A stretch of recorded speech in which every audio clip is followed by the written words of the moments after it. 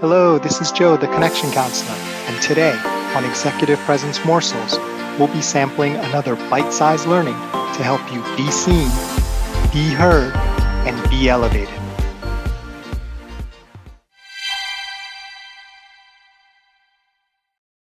Hello, it's good to see you again. Hope you're feeling well rested and energized for the day.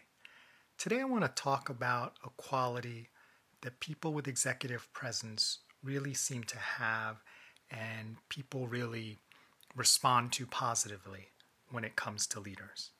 And that quality is that of being adaptable, right? What do I mean by being adaptable? At its simplest, it just means being able to adjust to different conditions and scenarios, right?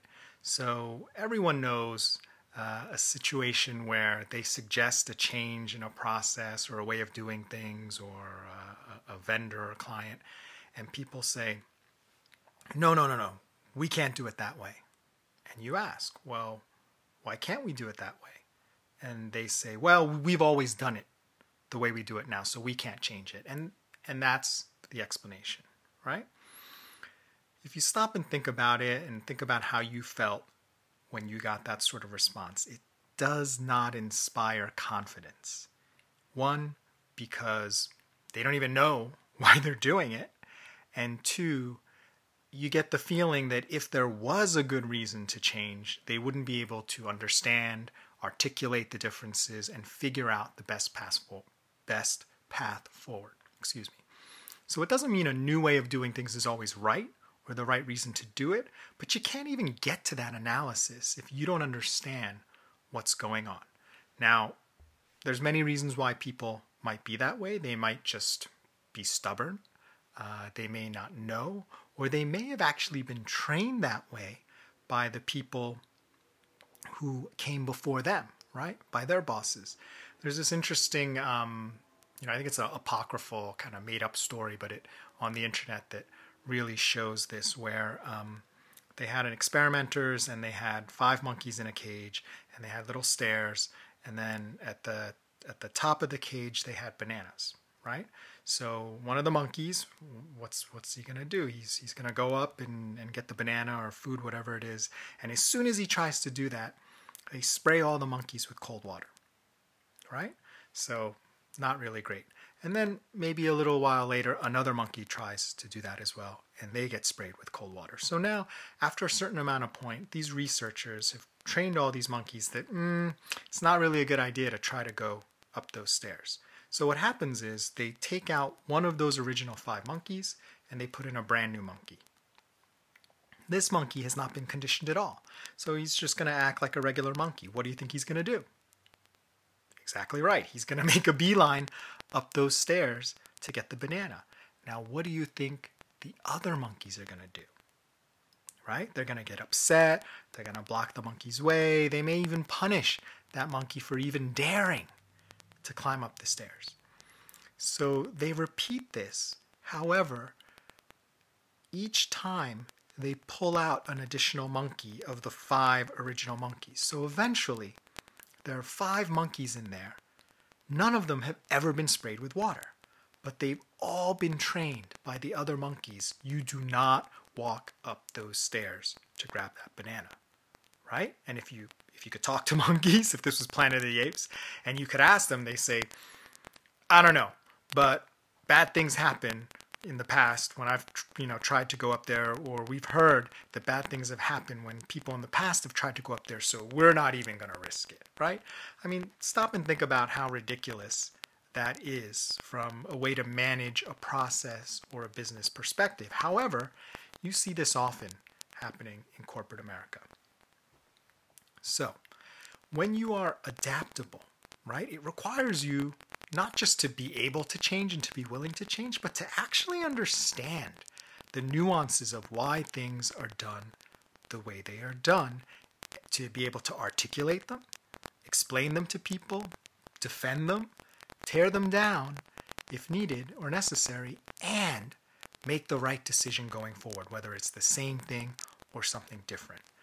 And what does that have to do with executive presence? Well, That's the kind of quality and behavior that inspires confidence in your ability to lead well in a given situation, which, if you've been listening to Executive Presence Morsels for some time now, it's the definition that we refer to often. Executive presence is the ability to inspire confidence that you can lead well in a given situation. So there's plenty of different qualities and traits. I often talk about the 6 degrees of executive presence, which are proactive, resolute, equanimity, stillness, engaged, and confidence. Throwing in adaptable here as an extra. There's no set number of qualities. I go with the 6 degrees of executive presence because I've identified those as probably the most major ones.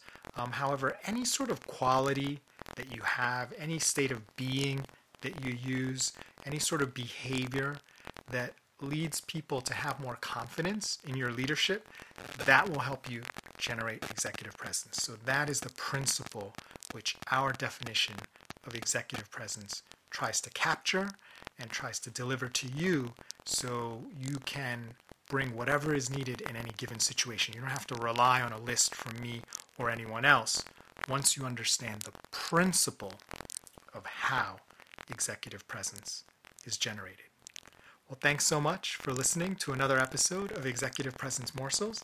This is Joe Kwan, the Connection Counselor. Remember, it's not what you say, do, or wear. It's how you make people feel that generates executive presence. Nothing else matters.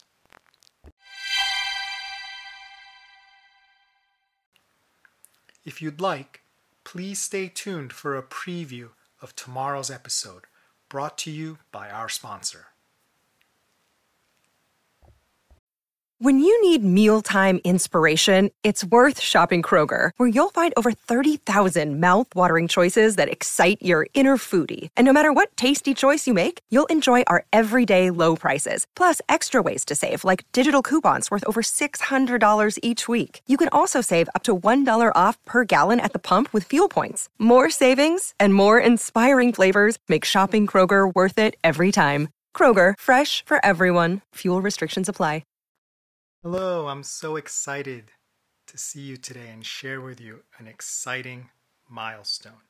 This is episode 30. So we've reached 30 consecutive daily episodes on executive presence, where we get to have a little conversation and I get to share my thoughts and insights with you to hopefully help you generate more executive presence, with the ultimate goal of elevating your career, right? Because with more executive presence, you not only get access to more opportunities, you get access to the best opportunities.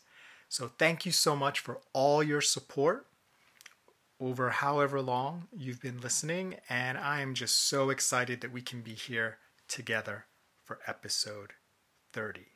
Now today I want to share with you something that has just really confused me and lots of other professionals for most of our career. I wish so many of these things I had learned these earlier on, when, let's say, when I was in my 20s or maybe even mid-20s after I got out of law school. I think it would have helped me so much more in my career. No complaints. Very happy with where I am and how things have gone. I just think it would have been really tremendous to know these as a younger professional. So if you are just getting started out, or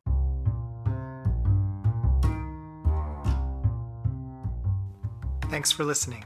Can't wait to share the rest of the episode with you. Join us next time for another tasty executive presence morsel.